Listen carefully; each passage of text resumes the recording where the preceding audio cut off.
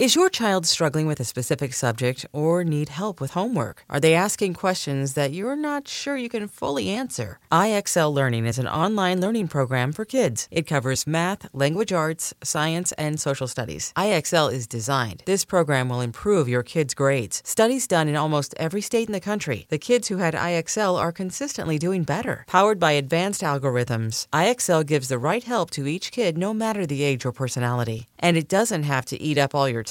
One subscription gets you everything for all the kids in your home, pre-K to 12th grade. So don't miss out. 1 in 4 students in the U.S. are learning with IXL. IXL is used in 95 of the top 100 school districts in the U.S. Make an impact on your child's learning. Get IXL now. And listeners can get an exclusive 20% off IXL membership when they sign up today at IXL.com/audio. Visit IXL.com/audio to get the most effective learning program out there at the best price. Imagine the softest sheets you've ever felt. Now imagine them getting even softer over time. That's what you'll feel with Boll & Branch's organic cotton sheets. In a recent customer survey, 96% replied that Boll & Branch's sheets get softer with every wash. Start getting your best night's sleep in these sheets that get softer and softer for years to come. Try their sheets with a 30-night guarantee, plus 15% off your first order at bollandbranch.com code Odyssey.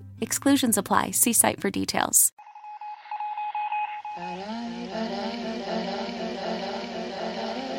You must remember, a kiss is just a kiss, a sigh is just a sigh.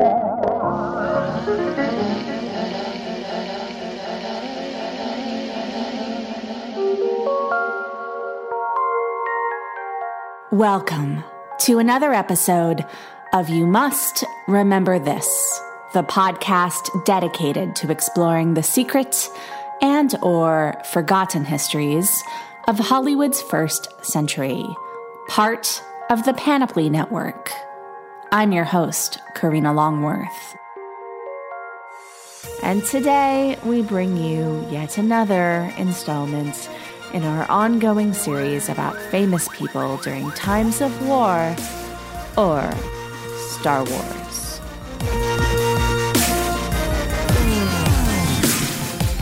As is only appropriate for a series called Star Wars, the last 3 episodes of this series constitute a trilogy. And who better to begin a trilogy than the star whose misbegotten album, Trilogy, gave us the topic of our second episode. My name is Francis Albert. Francis Albert Sinatra. Frank Sinatra's rise to fame as a singer, radio personality, and movie star more or less coincided exactly with the run-up to and fighting of World War II. A game-changing heartthrob and teen idol, Sinatra was the most beloved man in America during this period, at least to girls and women. To American men, particularly those overseas fighting the war, Sinatra was, as historian William Manchester later put it, the most hated man of World War II, much more than Hitler. The reason for this was the perception that Sinatra had improperly dodged the draft. And not only was he shirking his responsibility to avoid personal danger, but while so many men of fighting age were risking their own lives for the cause, Sinatra was at home living it up and seducing their women. How true are the allegations that Sinatra dodged the draft, and how did staying home from the war impact his stardom and leave an indelible mark on his life and career? Join us, won't you, for the first of 3 episodes about Hollywood men who didn't go to war, beginning with the story of Frank Sinatra.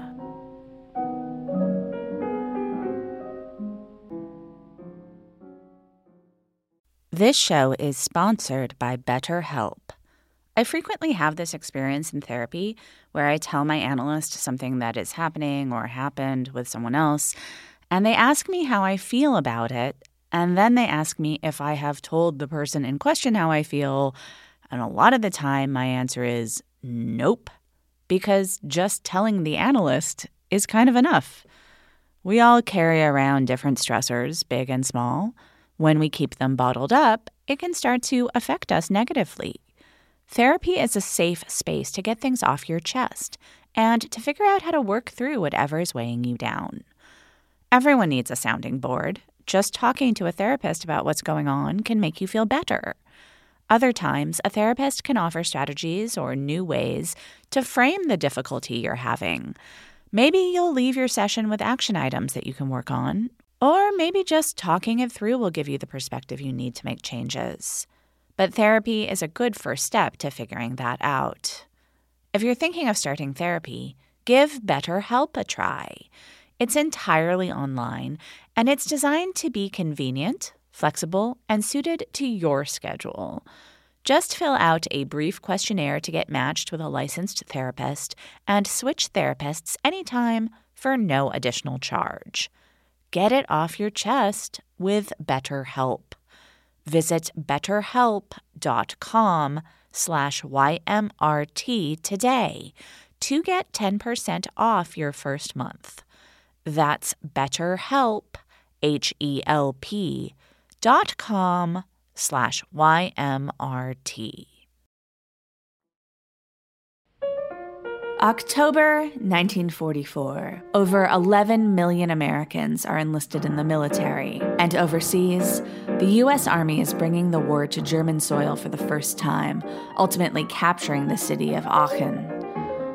Meanwhile, in New York City's Times Square, teenage girls in bobby socks begin lining up at 3 a.m. in front of the Paramount Theater to see a singer who had made a name for himself several years before on the very same stage, crooning love songs as the opening act before mediocre movies.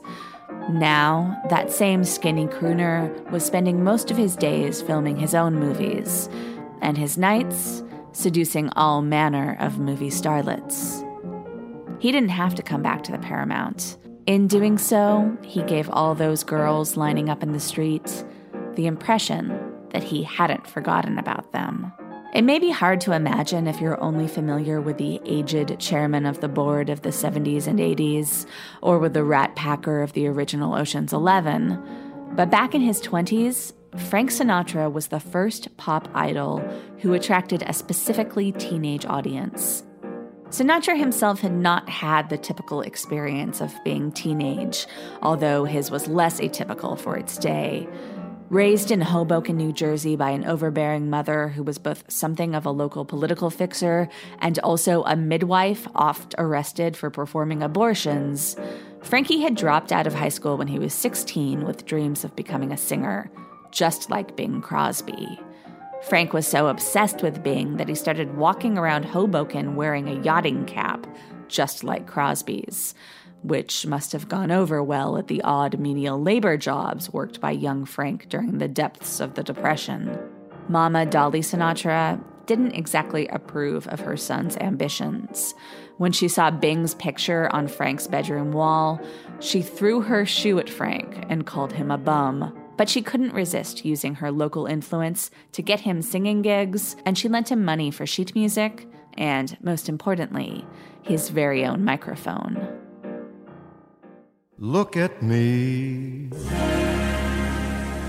I'm as helpless as a kitten up a tree.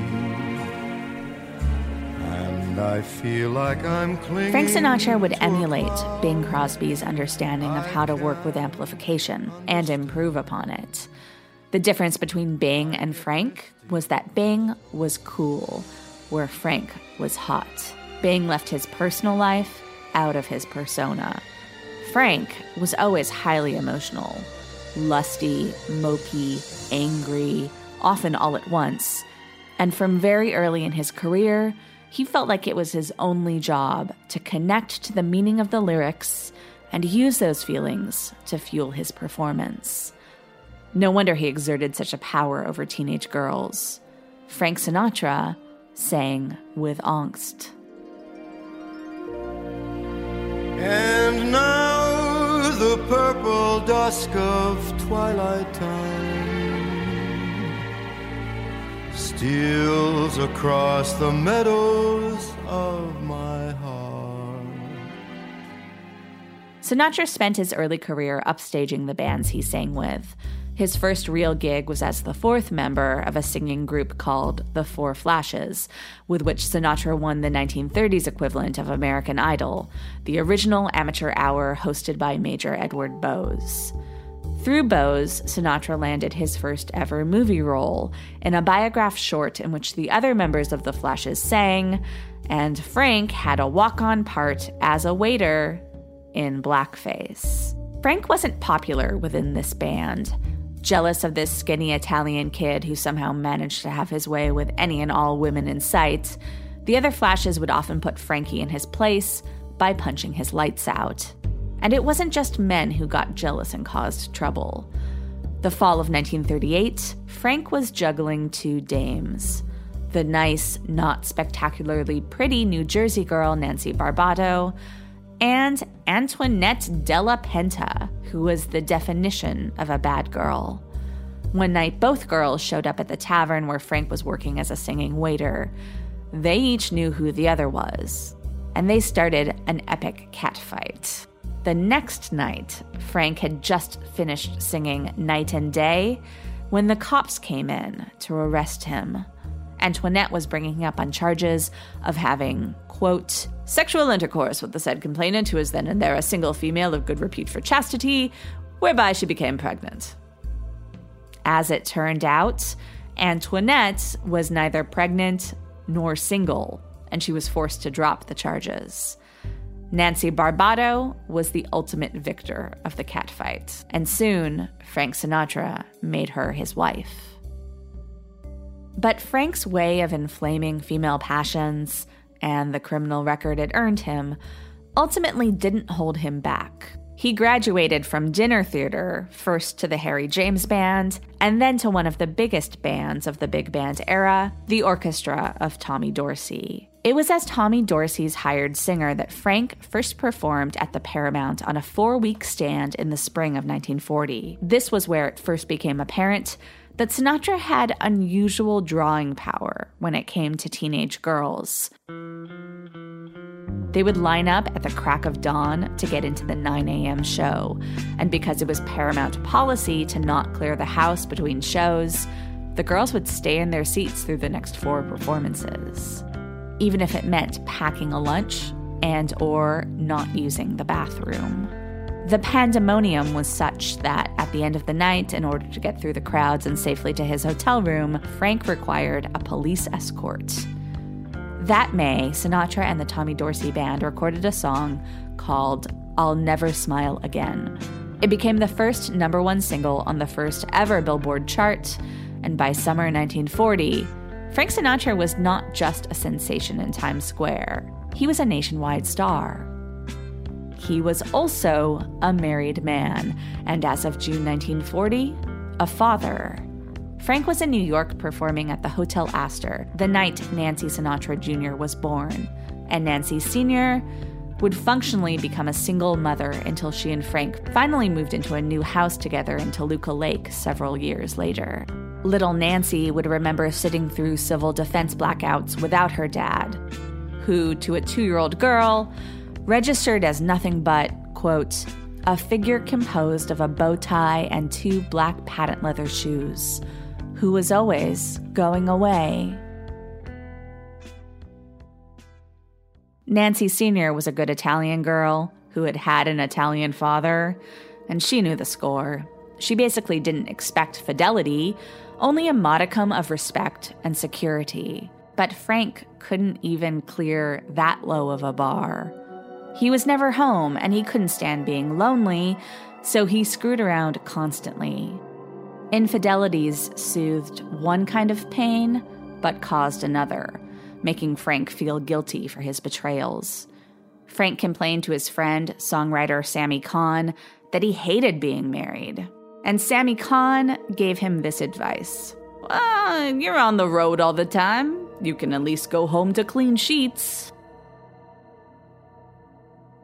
This episode is brought to you by Mubi, the curated streaming service dedicated to elevating great cinema from around the globe. Every film on Mubi is hand-selected by real people who really love movies, so you get films from iconic directors, from emerging auteurs. There's always something new to discover.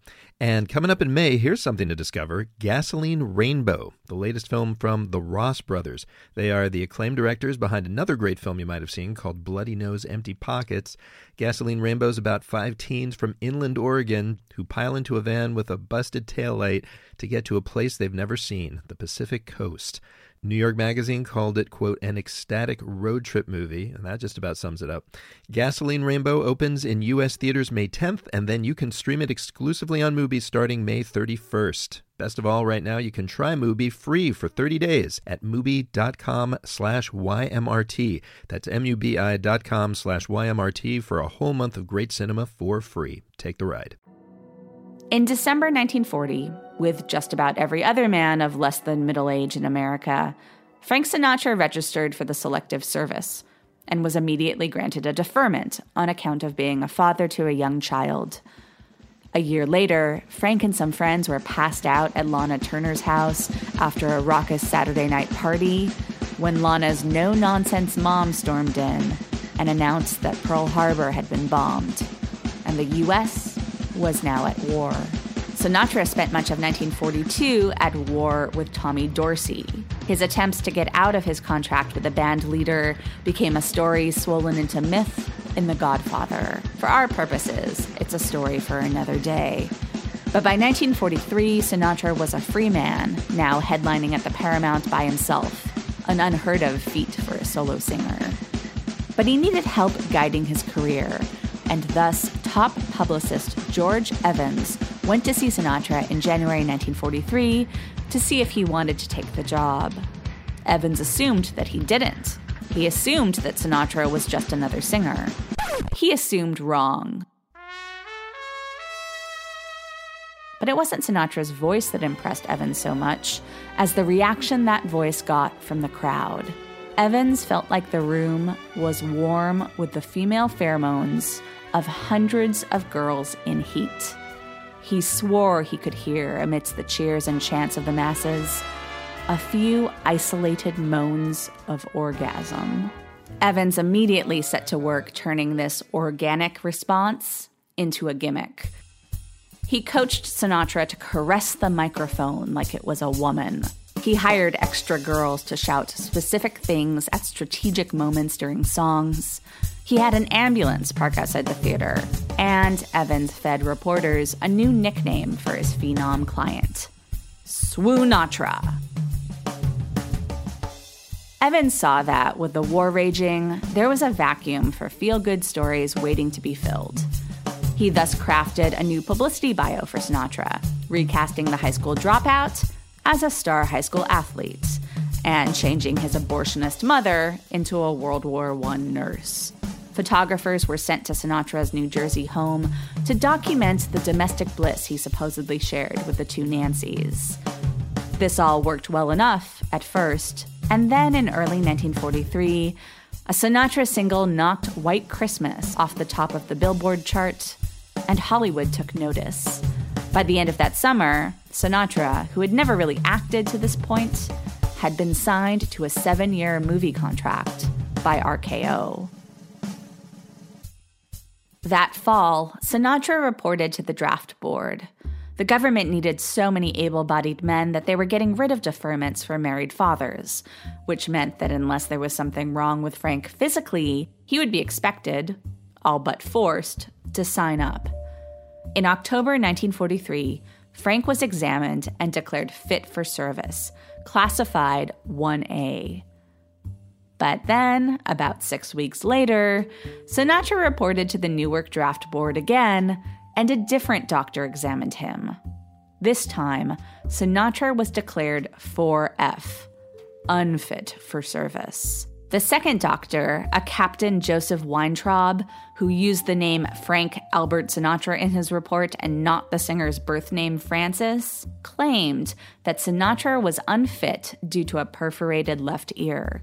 He also noted that at 119 pounds, the 5'7" Sinatra was 4 pounds lighter than the Army minimum, and that the famous singer suffered from emotional instability. Some of this report is basically impossible to question. Frank had always been skinny, and in recent years, his emotional state had been less stable than ever. In launching his solo career, Frank had suffered from debilitating attacks of nerves, which kept his stomach too upset for him to eat and caused him to lose any meat that had been on his bones in the first place. And he was always talking about dying, breaking down and telling the tough guys in his entourage about his premonitions that the angel of death was coming for him. Even so, to many observers, Sinatra's sudden reprieve from service, particularly after he had been declared physically fit, looked like calculated draft dodging. There were well-publicized rumors that Sinatra had paid $40,000 to the second examining doctor to gin up a 4F that would keep Frank out of uniform.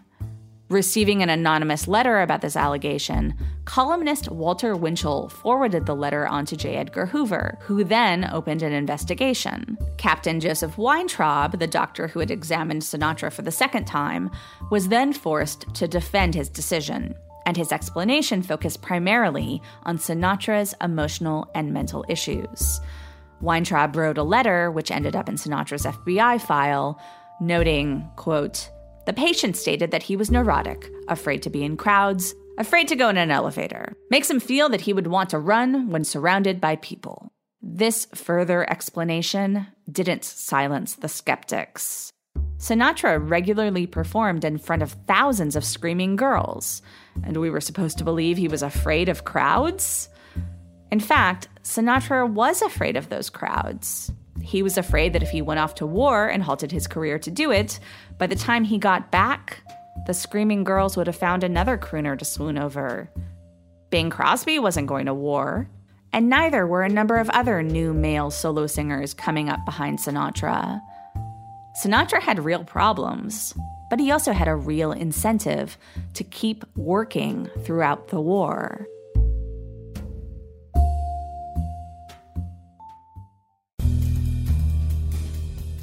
Newspaper writers and readers may have been looking for diversionary news in 1943, but the idea that the new heartthrob of pop music was a draft dodger was too juicy for conservative columnists to resist.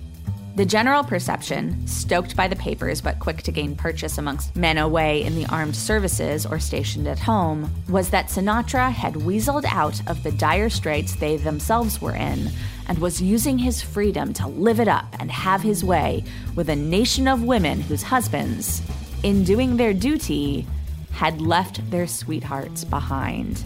This wasn't an incorrect perception. Frank Sinatra was partying constantly and sleeping with every woman who would have him, which was most of them. When he came out to Hollywood to work for RKO, the Nancys and the newly born Frank Sinatra Jr. stayed back in New Jersey, and Frank's suite at the Wilshire Tower became ground zero for a non-stop bacchanal. His entourage, now known as the Varsity, played poker at all hours of the day. Starlets and prostitutes came and went, and his inability to serve wasn't hurting him financially either. In fact, in early 1944, Louis B. Mayer saw Frank sing for the first time and decided then and there to poach Sinatra away from RKO and make him an MGM star. And what Louis B. Mayer wanted, he got. Under his new contract to MGM, Sinatra made over $800,000 in 1944, which made him the highest paid entertainer in the world at that time. Sinatra was living pretty much the highest, most decadent life imaginable, and he was doing it as an Italian man whose visible, unapologetic ethnicity enraged his critics all the more. Even President Roosevelt, whom Frank worshipped, made a crack on the one occasion that the two met about the fact that Frank, quote, would never have made them swoon in our day, which Frank interpreted as a subtle ethnic slur. Sinatra's otherness, combined with his success, made him an easy target for a right-wing press increasingly enraged over what was perceived as a communist threat, which was usually itself a code word for any kind of person or policy that challenged white male supremacy by supporting civil rights, ethnic equality, or social welfare. Columnists such as Lee Mortimer rallied against Sinatra for having, quote, found safety and $30,000 a week behind a mic. Stars and Stripes magazine ran a long essay detailing Sinatra's power over women, the very women that readers of Stars and Stripes magazine had uneasily left behind and left vulnerable to the singing wolf's seductions. In a later article, the military publication would sniff of Sinatra's appeal, "Mice make women faint too."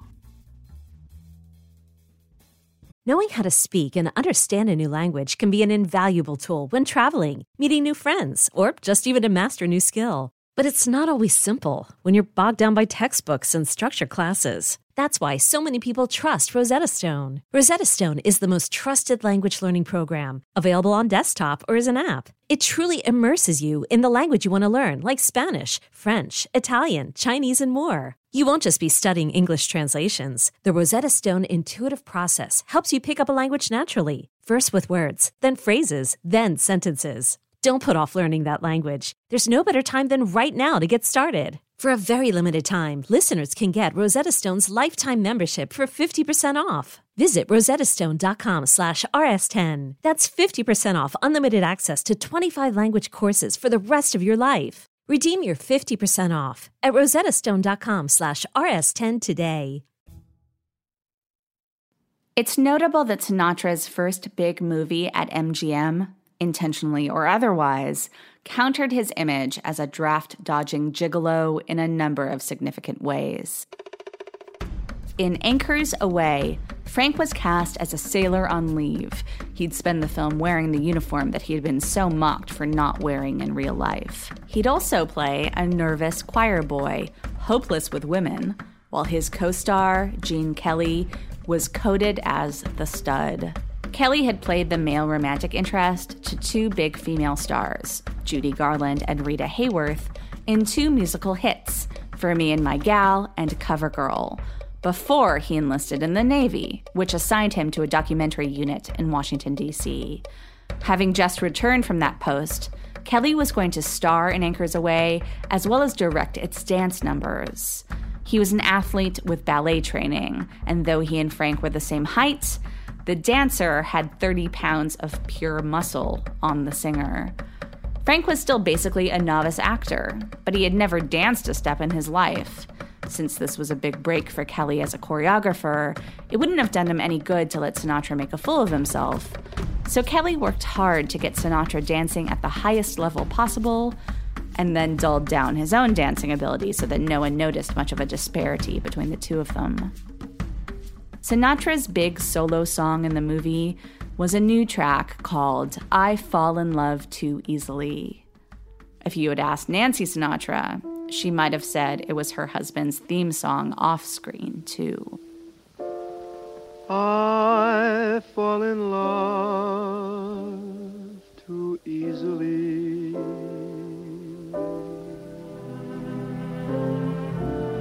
I fall in love too fast. I fall in love too terribly hard for love to ever last. My heart should be. And now we return to October 1944. After filming Anchors Aweigh, but before it opened, Frank Sinatra made a triumphant return to the Paramount Theater.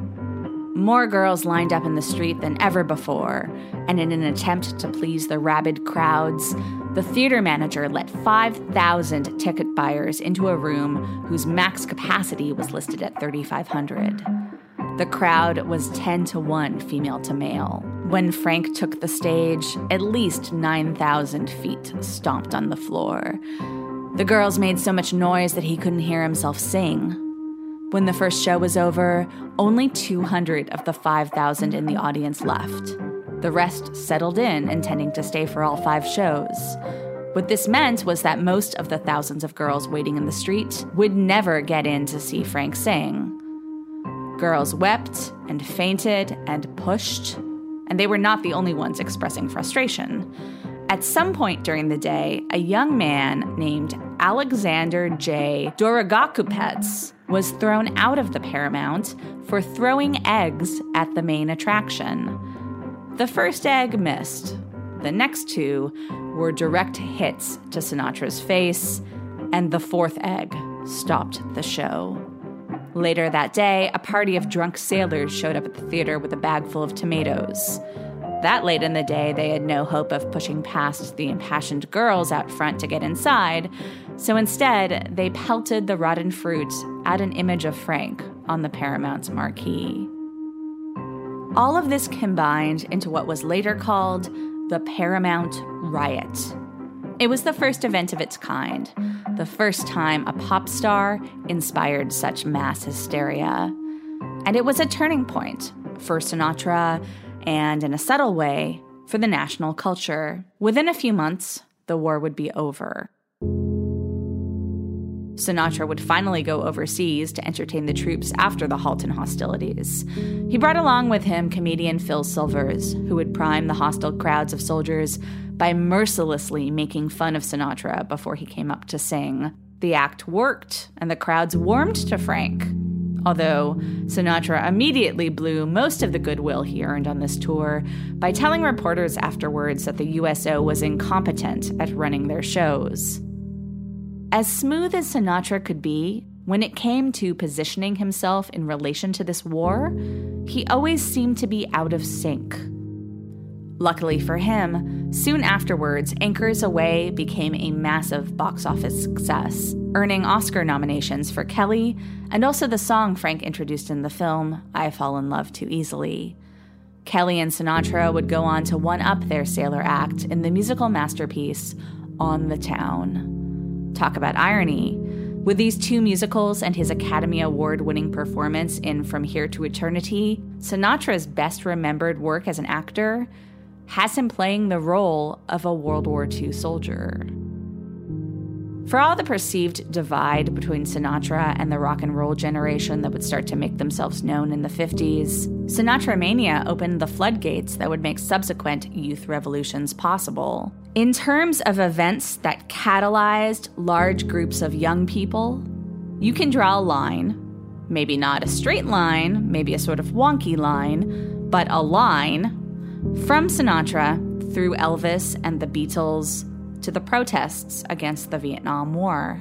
Of course, by the end of that line, Sinatra himself was middle-aged and had politically moved very far to the right, to the extent that he and his young wife, Mia Farrow, took opposing sides on Vietnam. If Sinatra had fought in World War II, he probably wouldn't have been able to act as that bridge figure between generations.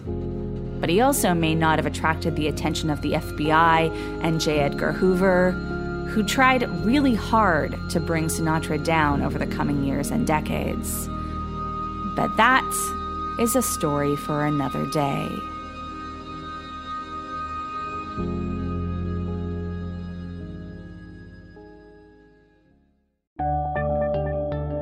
Thanks for listening to You Must Remember This.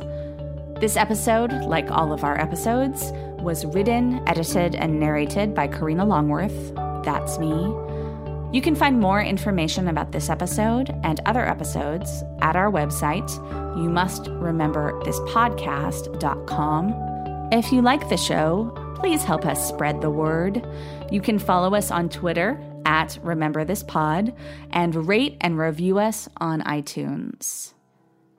We'll be back next week with another tale from the secrets and or forgotten histories of Hollywood's first century. Good night. And now the end is near, and so I face the final curtain. My friend, I'll say it clear, I'll state my case, of which I'm certain. I've lived a life that's full traveled each and every byway, oh, and more, much more than this, I did it my way. Regrets, I've had a few.